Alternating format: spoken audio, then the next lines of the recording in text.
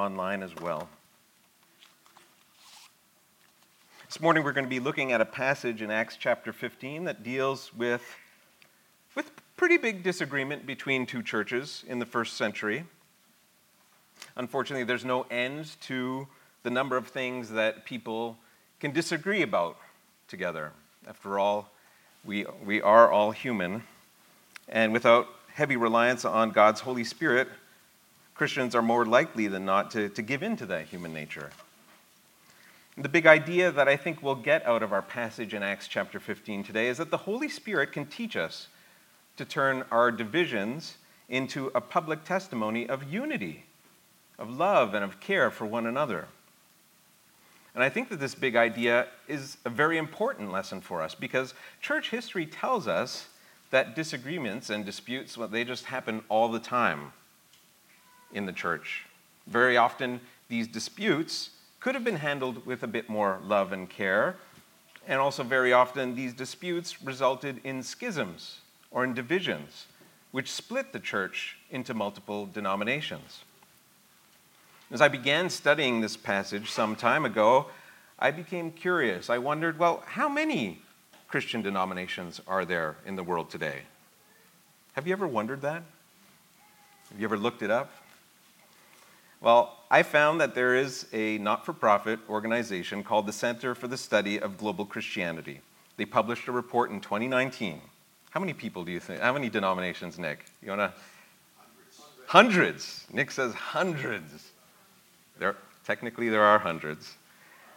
Their 2019 report estimates there are approximately 45,000 different denominations worldwide today. Each denomination represents one group finding enough to disagree about, enough to differentiate themselves, to set themselves aside from a different group, that they felt no other choice but to apply a label that's just for them. Now, this doesn't mean that some of these divisions aren't justified, and it's not my job up here today to judge any of them. My point is just to observe together that there is a massive historical precedent for divisions in the church. And so it seems wise to me that we should pay heed to this. We should be aware that this could happen to us. Even perfect Rosemount Bible Church, we might have disagreements. And those disagreements might be severe enough that they could cause divisions in the church. And I'll repeat myself. I think that our passage in Acts 15 teaches us a lot about how to disagree well with one another. So let's jump into our passage today. I'm going to be reading from Acts chapter 15, starting from verse 1. The translation you see on the screen is the ESV, the English Standard Version. The passage starts, "But some men came down from Judea and were teaching the brothers, 'Unless you are circumcised according to the custom of Moses, you cannot be saved.'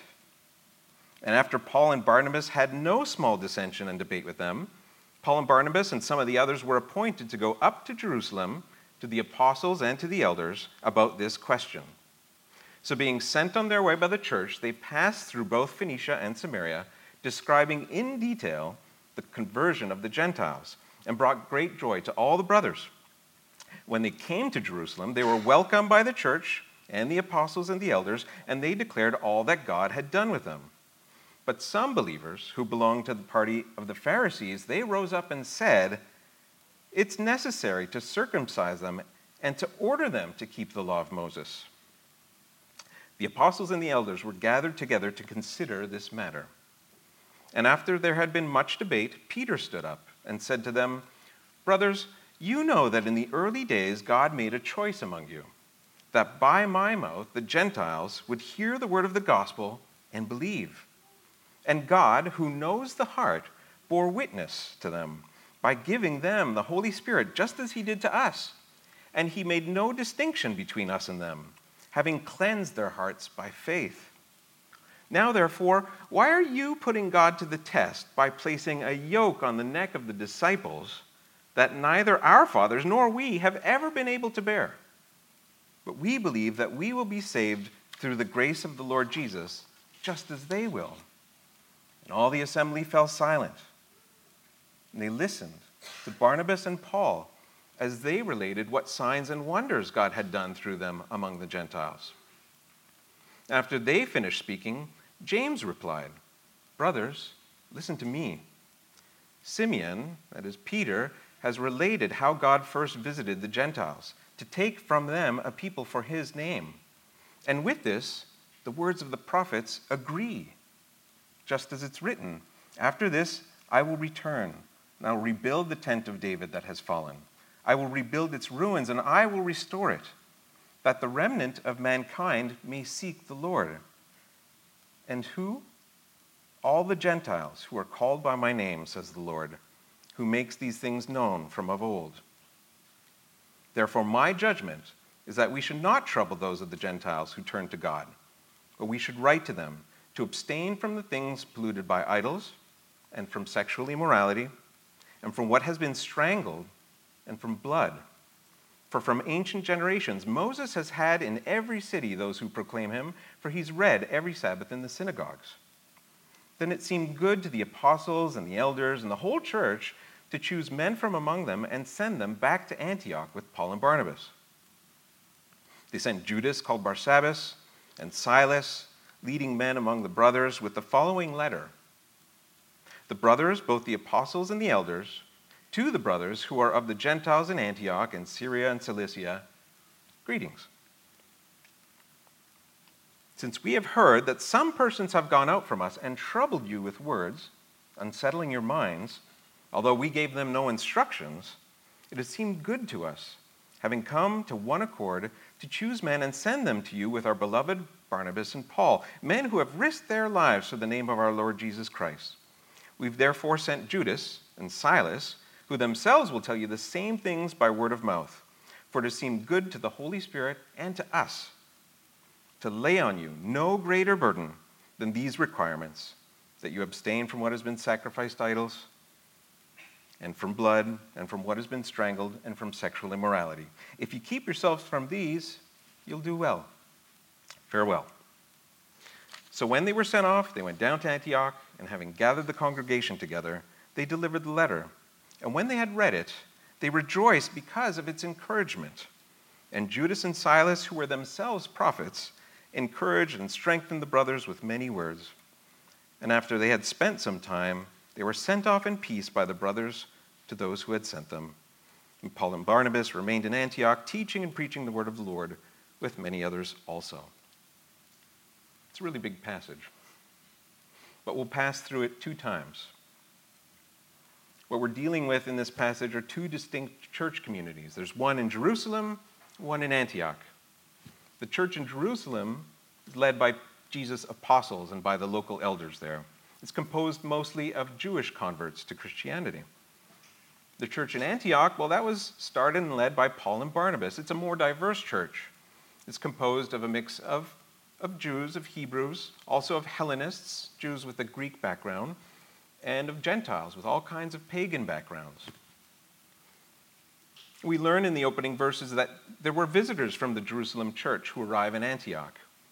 And they observed the diverse cultures and practices going on in the Antioch church, and these Jewish visitors began publicly teaching with authority that the Gentile believers in Antioch were getting it wrong. Luke summarizes their teaching with this one sentence in verse 1. It's pretty black and white. Unless you are circumcised according to the customs taught by Moses, you can't be saved. Now that's a statement that would have surely contradicted Paul's teaching in Antioch. It would have also contradicted the first-hand experiences that the Gentiles would have had over there. If you remember, Acts chapter 11 tells us that Antioch was one of the first regions that the gospel spread to for non-Jews. Antioch was the place where the disciples of Jesus were first called Christians. The gospel message that these Gentiles heard very likely would have resembled what the Apostle Paul wrote in Romans chapter 5, verse 8. He wrote, "God shows his love for us in that while we were still sinners, Christ died for us." People who know me a little bit know that I'm a meticulous planner. When I get asked to speak, I study for weeks. maybe even months. I write my whole passage out, and I rewrite it, and I rewrite it. And not much changes by the time I get up here. But I walked to church this morning. We don't live far. And the Spirit, while I was praying, moved me to try and let go for a second. And so I'm going to break away from my text and talk about this gospel message.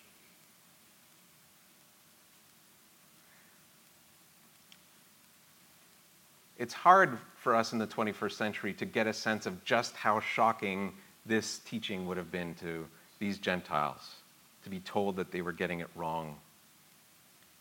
When I think about the gospel message, what makes it so special or unique or worth sharing, like our brother Balaji was sharing last week? I don't know what your life experience is like.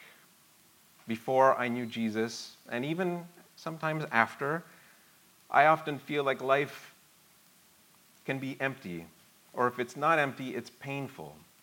I often feel like I'm sinking in the consequences of my own mistakes, in the consequences of everything that I have done wrong and that all of you have done wrong too, and all that everybody before me and around me on this planet has done wrong. Everything just seems to be sinking. And every now and then in life, I do something that breaks me out, that shakes me out of that feeling. We went to Niagara Falls this summer, a family vacation. I felt different when I saw Niagara Falls. I thought, I've seen a waterfall. I have an idea of what it looks like. It was nothing like what I thought, okay? It's massive. It's awesome in that sense of making me feel so small that I forgot about, for a second, that sinking feeling. Felt like there's something bigger out there, way bigger than everything that I can see and touch. When my children were born, I had that same feeling. Life has got to be more than just about my problems, my mistakes. But what is that thing? The Bible tells us that Jesus died for our sins, died for our mistakes. At some point in time in church history, the gospel message, a big part of it was that Jesus died so that you can be spared from hell. And that's true. That is a true part of it. I think hell is a great description of where the world is heading today. And I think there's enough inertia that that is a certain direction. Jesus dying will spare us from that. But there's so much more than just avoiding a negative. The Bible says that God is preparing a place for us and a space for us to be with Him in relationship forever, so that every day will be a Niagara Falls kind of day. Every day will be a new life kind of day, kind of experience that we'll get to share with others who believe in Jesus, and we get to share it with Jesus Himself. And that's the best that I can describe what that salvation will be like. And it will be forever.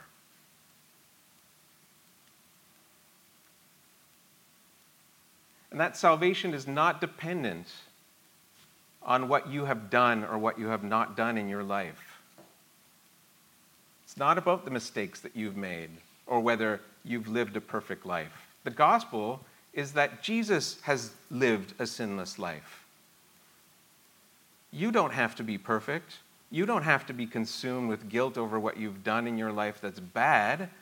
You have to believe that Jesus has lived a perfect life, and His death matters in that respect. Also, don't have to worry about how much you know. You don't need to be a Bible scholar to be saved. You don't need to know all this law of Moses and the Old Testament. You don't need to know the Word of God perfectly. You need to believe, the gospel says, that Jesus is the Word of God, the living Word of God. Believe in that, and you will be saved. It also doesn't matter who you think you are. We live in a world right now where pretty much everything in life, except for public libraries, are limited to whether you're rich enough, whether you're famous enough, to have access to these things. The gospel is for everybody who believes. That's all that matters. That is exciting to me.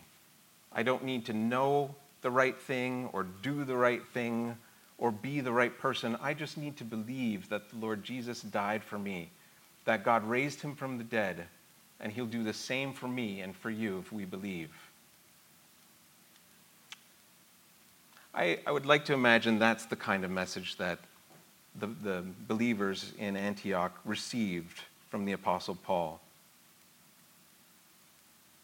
The gospel message had everything to do with the person and the work of the Lord Jesus Christ, not around the laws and customs of Moses. This gospel I preached about a little over a year ago in 2022.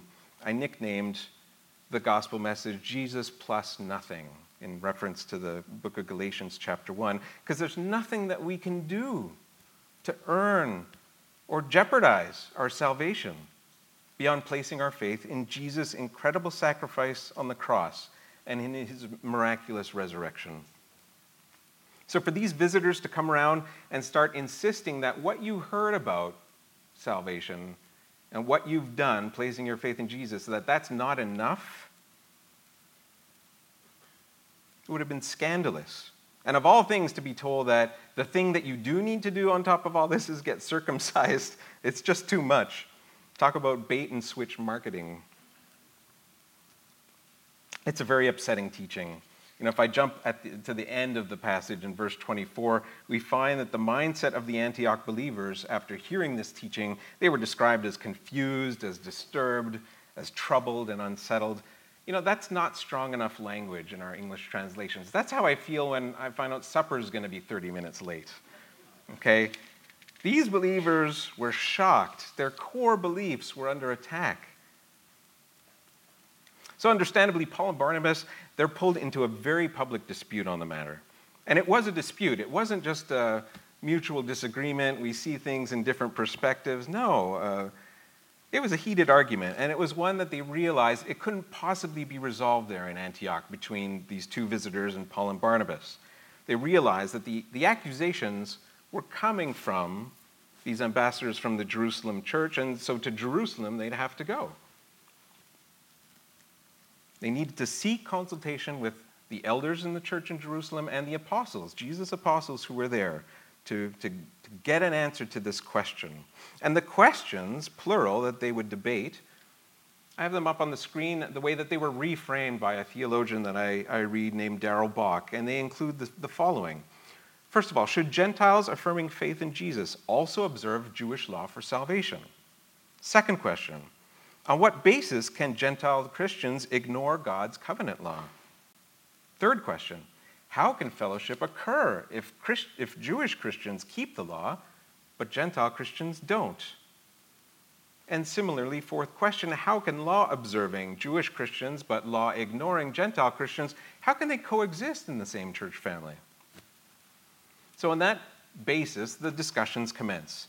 Scripture says there was much debate, and Luke records in the book of Acts 3 main speakers among the assembly who were gathered for that purpose. We have the Apostle Peter, we have the Apostle Paul, and we have a Jerusalem church leader named James. So Peter speaks first. He builds a strong argument for a law-free gospel based on his own miraculous experience that we can read about in Acts chapter 10. Now, in his experience back then, the Bible says that Peter had been praying before mealtime. And then it says that he entered into a trance. And in that trance, he saw a vision of all kinds. It's my kind of vision, by the way. It's a great tablecloth descending from heaven with all kinds of animals on it. And a voice he heard said, Peter, it's okay now. You can kill and eat these animals. But the animals were all animals that he recognized in his Jewish faith as being unclean. You don't touch, you don't kill, you don't eat. And he heard that voice say that thing to him 3 times. And after the vision passed, the Holy Spirit spoke to Peter and told him that he would soon be visited by 3 men. And the Spirit told Peter to accompany these 3 men wherever they'd brought him without any hesitation at all. It turns out that these men were sent by the same Holy Spirit to bring Peter to the home of their master Cornelius. They got their own message. Now, Cornelius was a devout man who feared God with all his household, the Bible said. The problem is that Cornelius and his family were Gentiles. They weren't Jews. They were a group of people that Peter understood to be not chosen by God, not part of his blessing, and not to be associated with, kind of like the food in the vision. This book that we've been reading together these past several months is about the acts of the Holy Spirit. And on this particular day, in Acts chapter 10, the Spirit was doing something absolutely new and unprecedented. In Acts chapter 10, verse 28, Peter proclaimed, "You yourselves know how unlawful it is for a Jew like me to associate with or to visit anyone of another nation. But God has shown me that I should not call any person common or unclean." Later on in verse 34, he goes on to say, "Truly, I understand that God shows no partiality, but in every nation, anyone who fears him and does what is right is acceptable to him." And finally, in verses 44 and 45 of chapter 10, Luke records that while Peter was still saying all these things, the Holy Spirit fell on all who heard the word. And the believers from among the circumcised who had come with Peter were amazed because the gift of the Holy Spirit was poured out even among the Gentiles. Unprecedented. Never happened before. This transformational experience that Peter had, this miraculous encounter, completely shapes his position now in Acts 15 as he gets up and speaks to the other elders and apostles about the matter. Peter's position is absolutely clear when it comes to gospel freedom. Jesus plus nothing. In Acts 15, verses 7 to 11, I repeat that he says, "Brothers, you know in the early days God made a choice among you that by my mouth the Gentiles should hear the word of the gospel and believe. And God who knows the heart, bore witness to them by giving them the Holy Spirit just as he did to us. And he made no distinction between us and them, having cleansed their hearts by faith." So that's Peter's position. Next to speak are Paul and Barnabas. And it's worth noting here, Paul and Barnabas are not decision makers in this council. They're visitors. They're welcome to speak and share their testimony, but they're not going to be making this decision because they're not among the apostles and the elders of this Jerusalem church. Now, if Peter's role was to confirm the Holy Spirit's decision to include Gentiles, then the testimony of Paul and Barnabas would be to confirm the Holy Spirit's approval of that decision. And this approval, he argues, would take place through the signs and wonders that God would have put out on display on the Gentiles. Now, we're not told exactly what kind of signs and wonders Paul shared in this particular council setting, but if I read back through the book of Acts and look at the kinds of signs and wonders that took place in Gentile territories with Paul and Barnabas, I would see things like this. Acts chapter 9, Paul's own conversion. The apostle Paul, who I described, used to be the Jewish Pharisee Saul, a persecutor of Christians, a conspirator to murder, and a murderer. This is the person that God would have chosen and revealed himself on the road to Damascus. Paul was struck blind and heard the voice of Jesus saying, "Paul, why are you persecuting me?" And that same voice told him that you, Saul, will be my chosen instrument to carry the name of Jesus before the Gentiles. That's a sign and a wonder. In Acts chapter 10, a crowd of Gentiles had heard and received the word of God through the apostle Peter, and they received the Holy Spirit. They spoke in tongues, they were baptized in the name of Jesus. In Acts 13, almost the whole entire city of Antioch and Pisidia showed up to hear the gospel preached to both Jews and Gentiles. Luke writes that many believed, many were appointed to eternal life, and the disciples were filled with joy in the Holy Spirit. And just last week, in Acts chapter 14, we heard that many signs and wonders accompanied Paul's ministry in Iconium over a long period of time, and a miraculous healing was recorded in the town of Lystra. The theologian C.K. Barrett observes that the occurrence of signs and wonders shows God's approval of the inclusion of the Gentiles who believe on the name of Jesus. So the final word in this matter is attributed to James, a leader so widely recognized that Luke, in writing the book of Acts, doesn't even bother clarifying which James it is. He just says James with no introduction. Now, Acts chapter 12 describes the death of the apostle James, so we know it isn't him. This is a different James. He's also introduced in Acts chapter 12. He's singled out by Paul as one who stands out among the Judean brothers. He's noteworthy. In the book of Galatians, Paul also refers to James, the half-brother of Jesus, as someone connected with this very same dispute that we're having here. It also happened in Galatia on the matter of Gentile circumcision and adherence to the law of Moses. So Peter testifies to the words of the Holy Spirit. Paul and Barnabas testify to the signs and wonders of the Holy Spirit. James testifies, James, the Jewish leader of the Jewish church, he testifies from the Word of God itself. And his testimony, rather than contradicting the experiences that the brothers brought, it actually confirms it. James reads from the prophet Amos in the Old Testament, chapter 9, verses 11 and 12, which read, "In that day I will restore David's fallen shelter.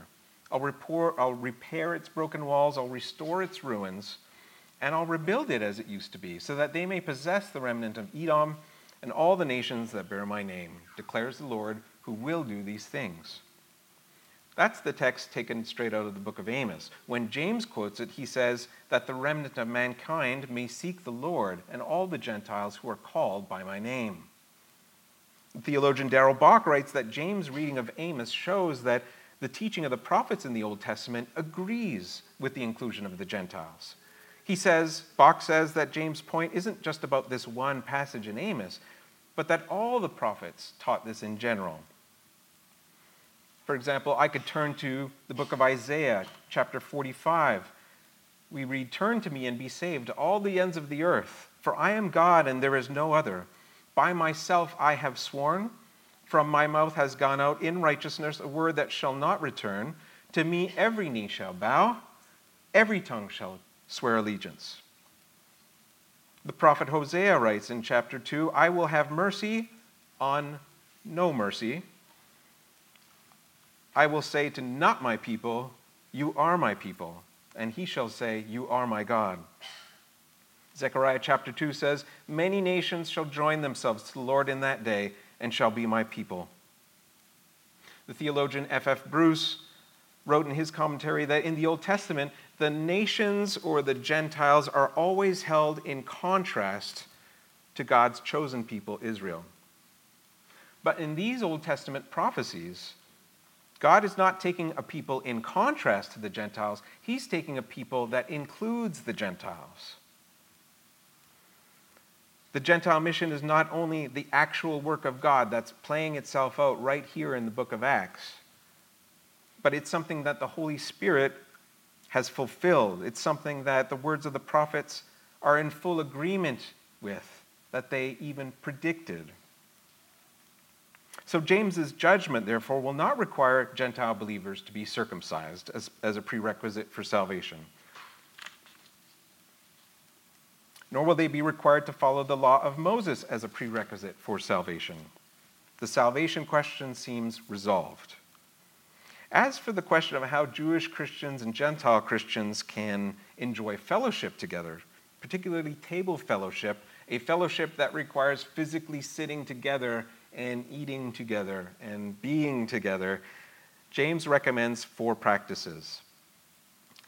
That the Gentile believers abstain from food sacrificed to idols, that they abstain from the consumption of blood, that they abstain from eating animals that have been strangled to death. By the way, who strangles animals to slaughter them for food? I couldn't figure that out. And that they finally abstain from sexual immorality. Again, Darrell Bock, the theologian, chimes in that these limitations are to keep relations from being strained in a mixed community of Gentile and Jewish believers, as well as to warn against association with idolatry. And it's quite likely that this prohibition relates especially to attending pagan temples and all that's associated with them, because remember, a lot of these Gentile believers were converts from previous pagan religions where these things would have been practiced. Now that we've covered the what and the why behind this New Testament disagreement, I want to take another pass through the same passages to understand how they disagreed with one another. Remember, we talked at the beginning about all these divisions in the church, about the likelihood that that could happen to us. And I believe that in Acts chapter 15, we see a great model on how the church disagreed with itself well, how they did this well. And we could learn from that and apply it in our lives.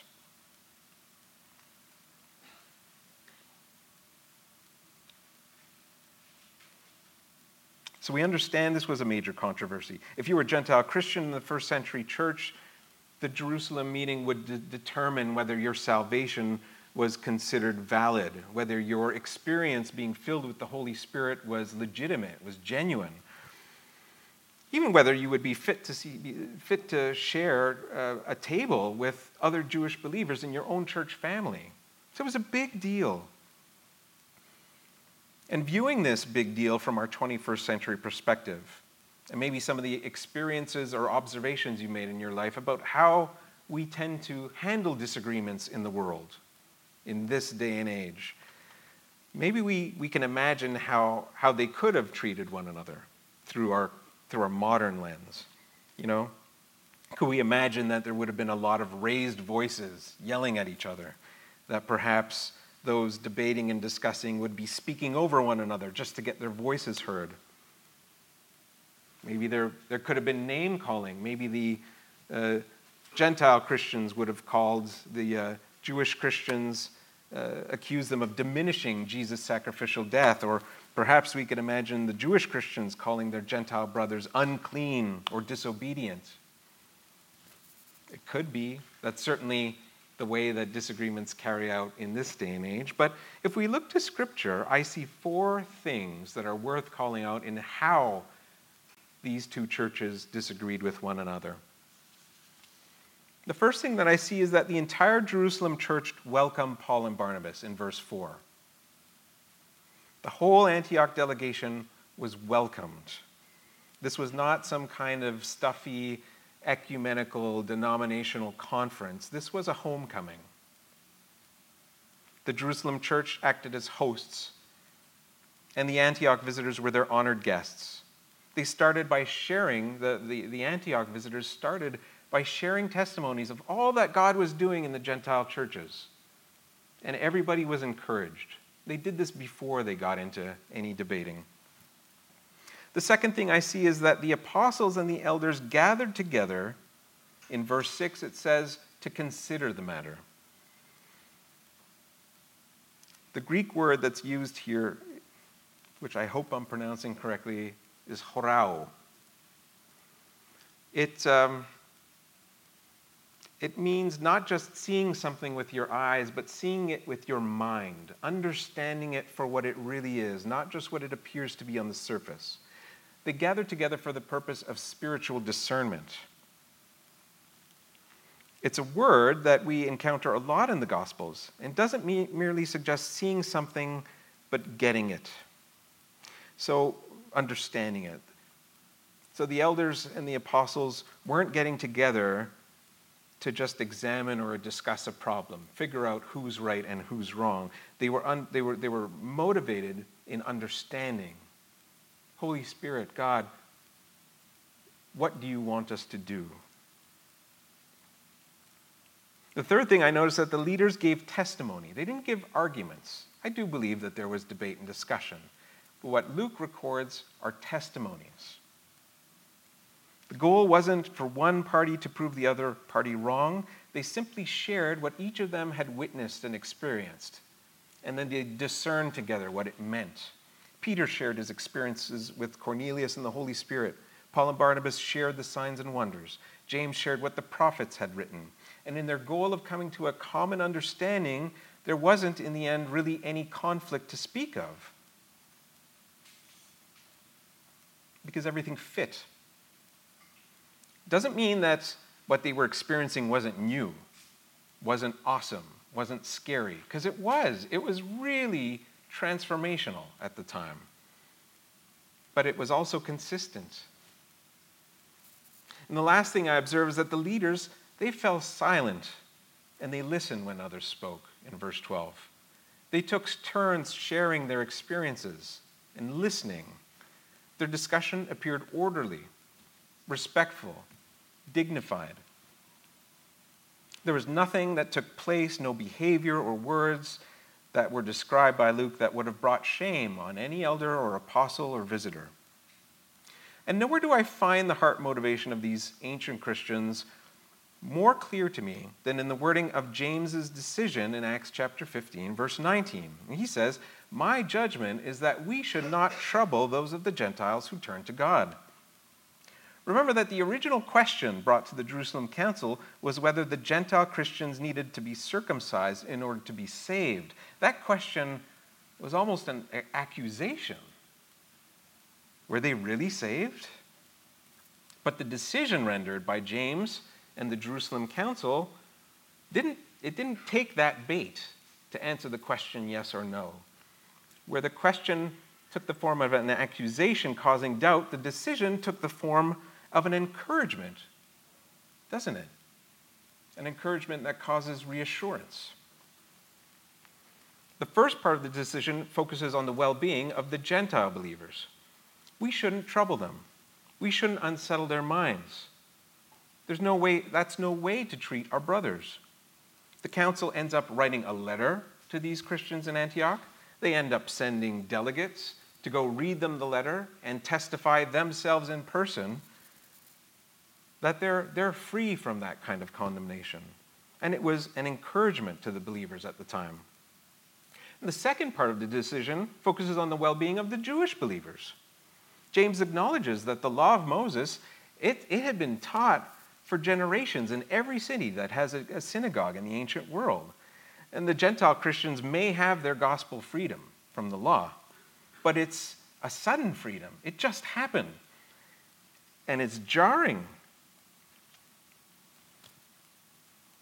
It's one that doesn't integrate just like that with their Jewish brothers. So by doing this, the Gentile Christians will respect and honor the sensibilities of their Jewish brothers. This list of 4 things from which to abstain, it shouldn't be seen that there was the big law of Moses and we're going to shrink that down to a law of just 4 things so that they can be saved. That's not what this is.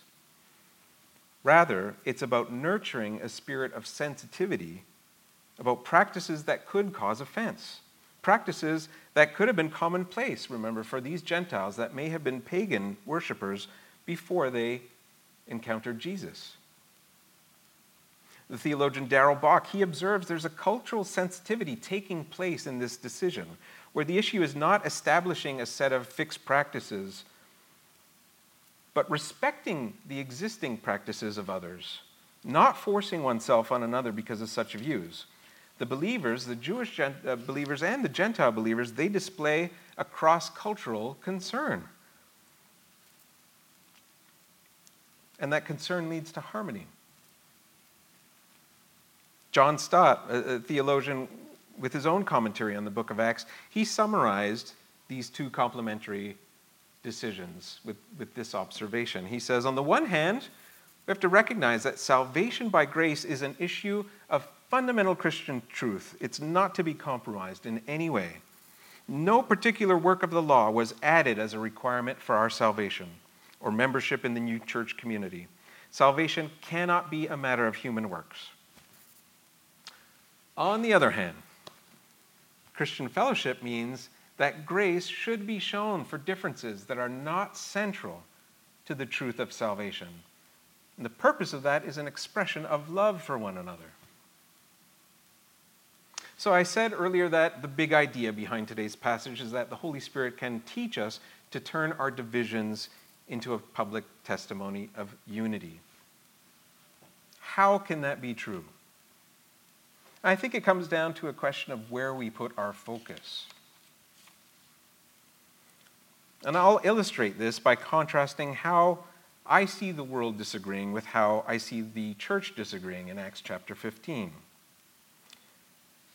And the world disagrees by submitting to our human nature.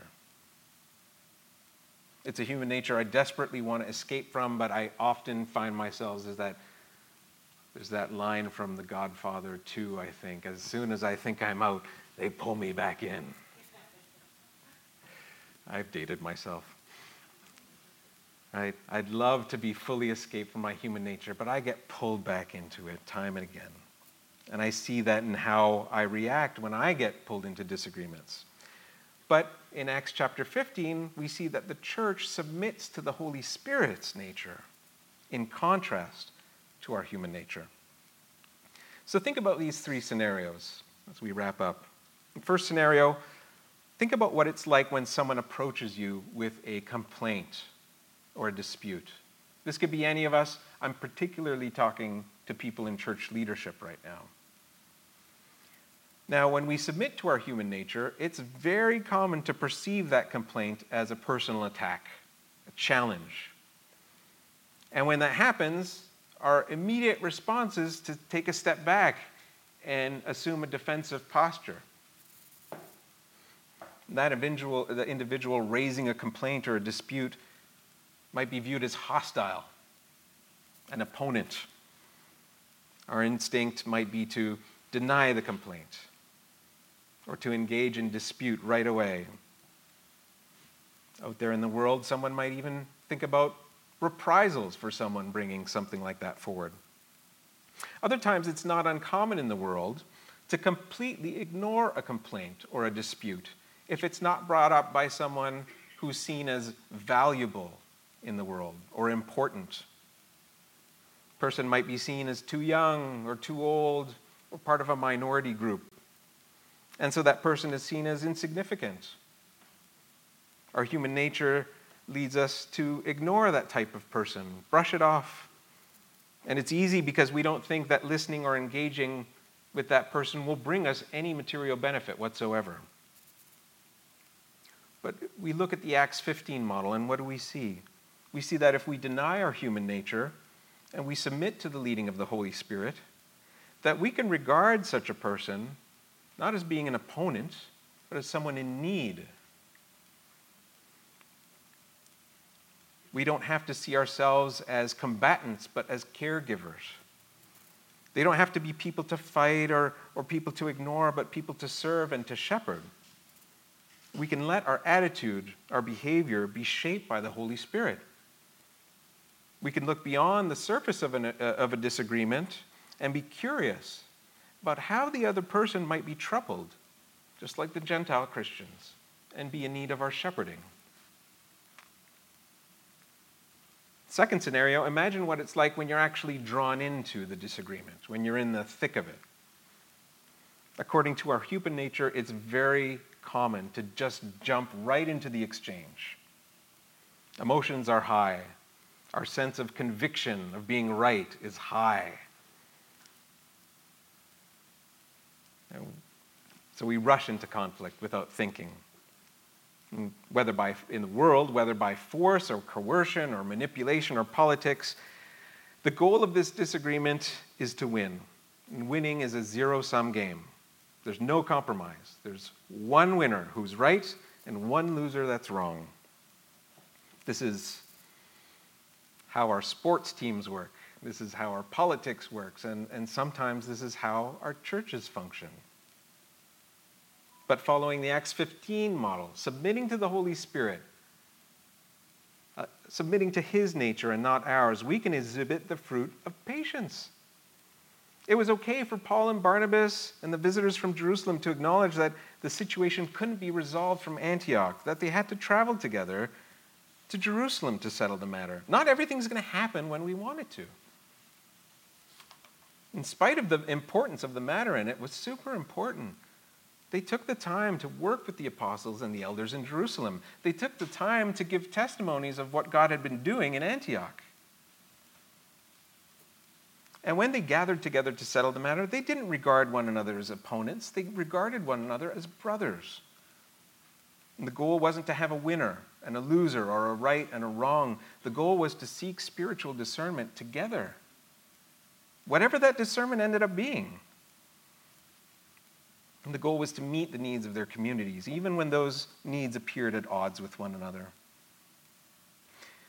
And the last scenario to consider is what life is like after a disagreement has taken place. According to our human nature, it's often common to retreat back into our own corners. Go back to the people who think and act the way that we do. Especially the way our social media platforms are engineered, you can easily reassure yourself by only exposing yourself and listening to your version of the truth. You may have heard the term echo chamber to describe that phenomenon. The people that we disagreed with end up being vilified by our group. They're mocked, made fun of. And resentment builds, and communities are more deeply divided, forming themselves into in-groups and out-groups.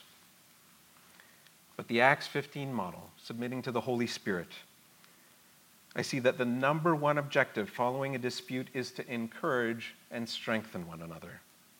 The two church communities did not retreat to their own corners at the end of this dispute.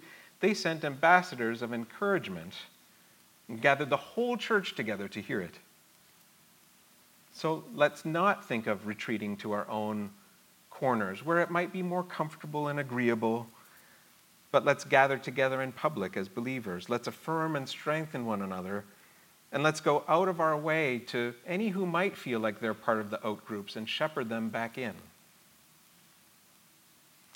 In conclusion, if there's one thing that I really personally appreciated in my study of this passage, it's that we absolutely should be disagreeing with one another. You might not have some big theological disagreement with a church leader or another member of this church, but you might disagree about something that somebody said. Maybe there's something I said this morning that you found disagreeable. You might disagree with how we spend our offerings. You might disagree with what we emphasize or don't emphasize in this church. Today's teaching showed us that the Jerusalem church and the Antioch church, they didn't run away from their disagreements. They didn't ignore the problem, pretend it wasn't there, agree to disagree. They came together. They were united in their mutual submission to the Holy Spirit's guidance to find a common understanding. They cared for one another in a way that encouraged everyone. When we ignore our disagreements, we're just not caring enough to talk about it, enough to seek unity.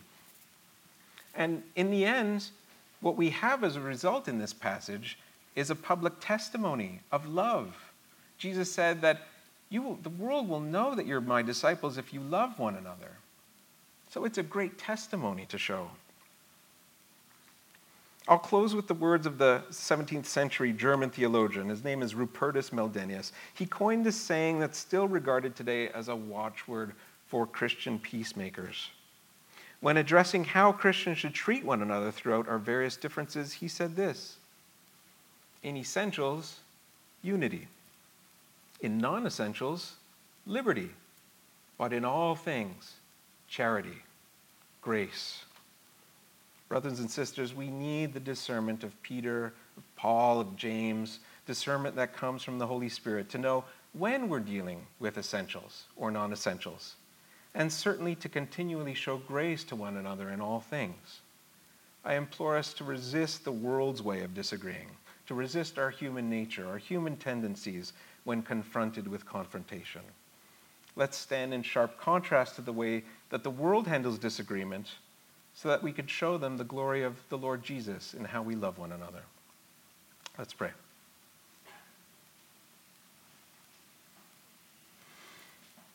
Oh, Holy Spirit, how we need you. How we need your nature to replace our nature. We're sensitive, God, that the history of the church is one of disagreement and sometimes justified, but what we want above all is to disagree in a way that honors you and honors one another. Lord, we don't want to be the way that the world is. We don't want to be sinking in the consequences of our own bad choices. Help us to discern together what your will is. Help us to discern a way to live together in unity, not by ignoring the things that divide us, but by coming together.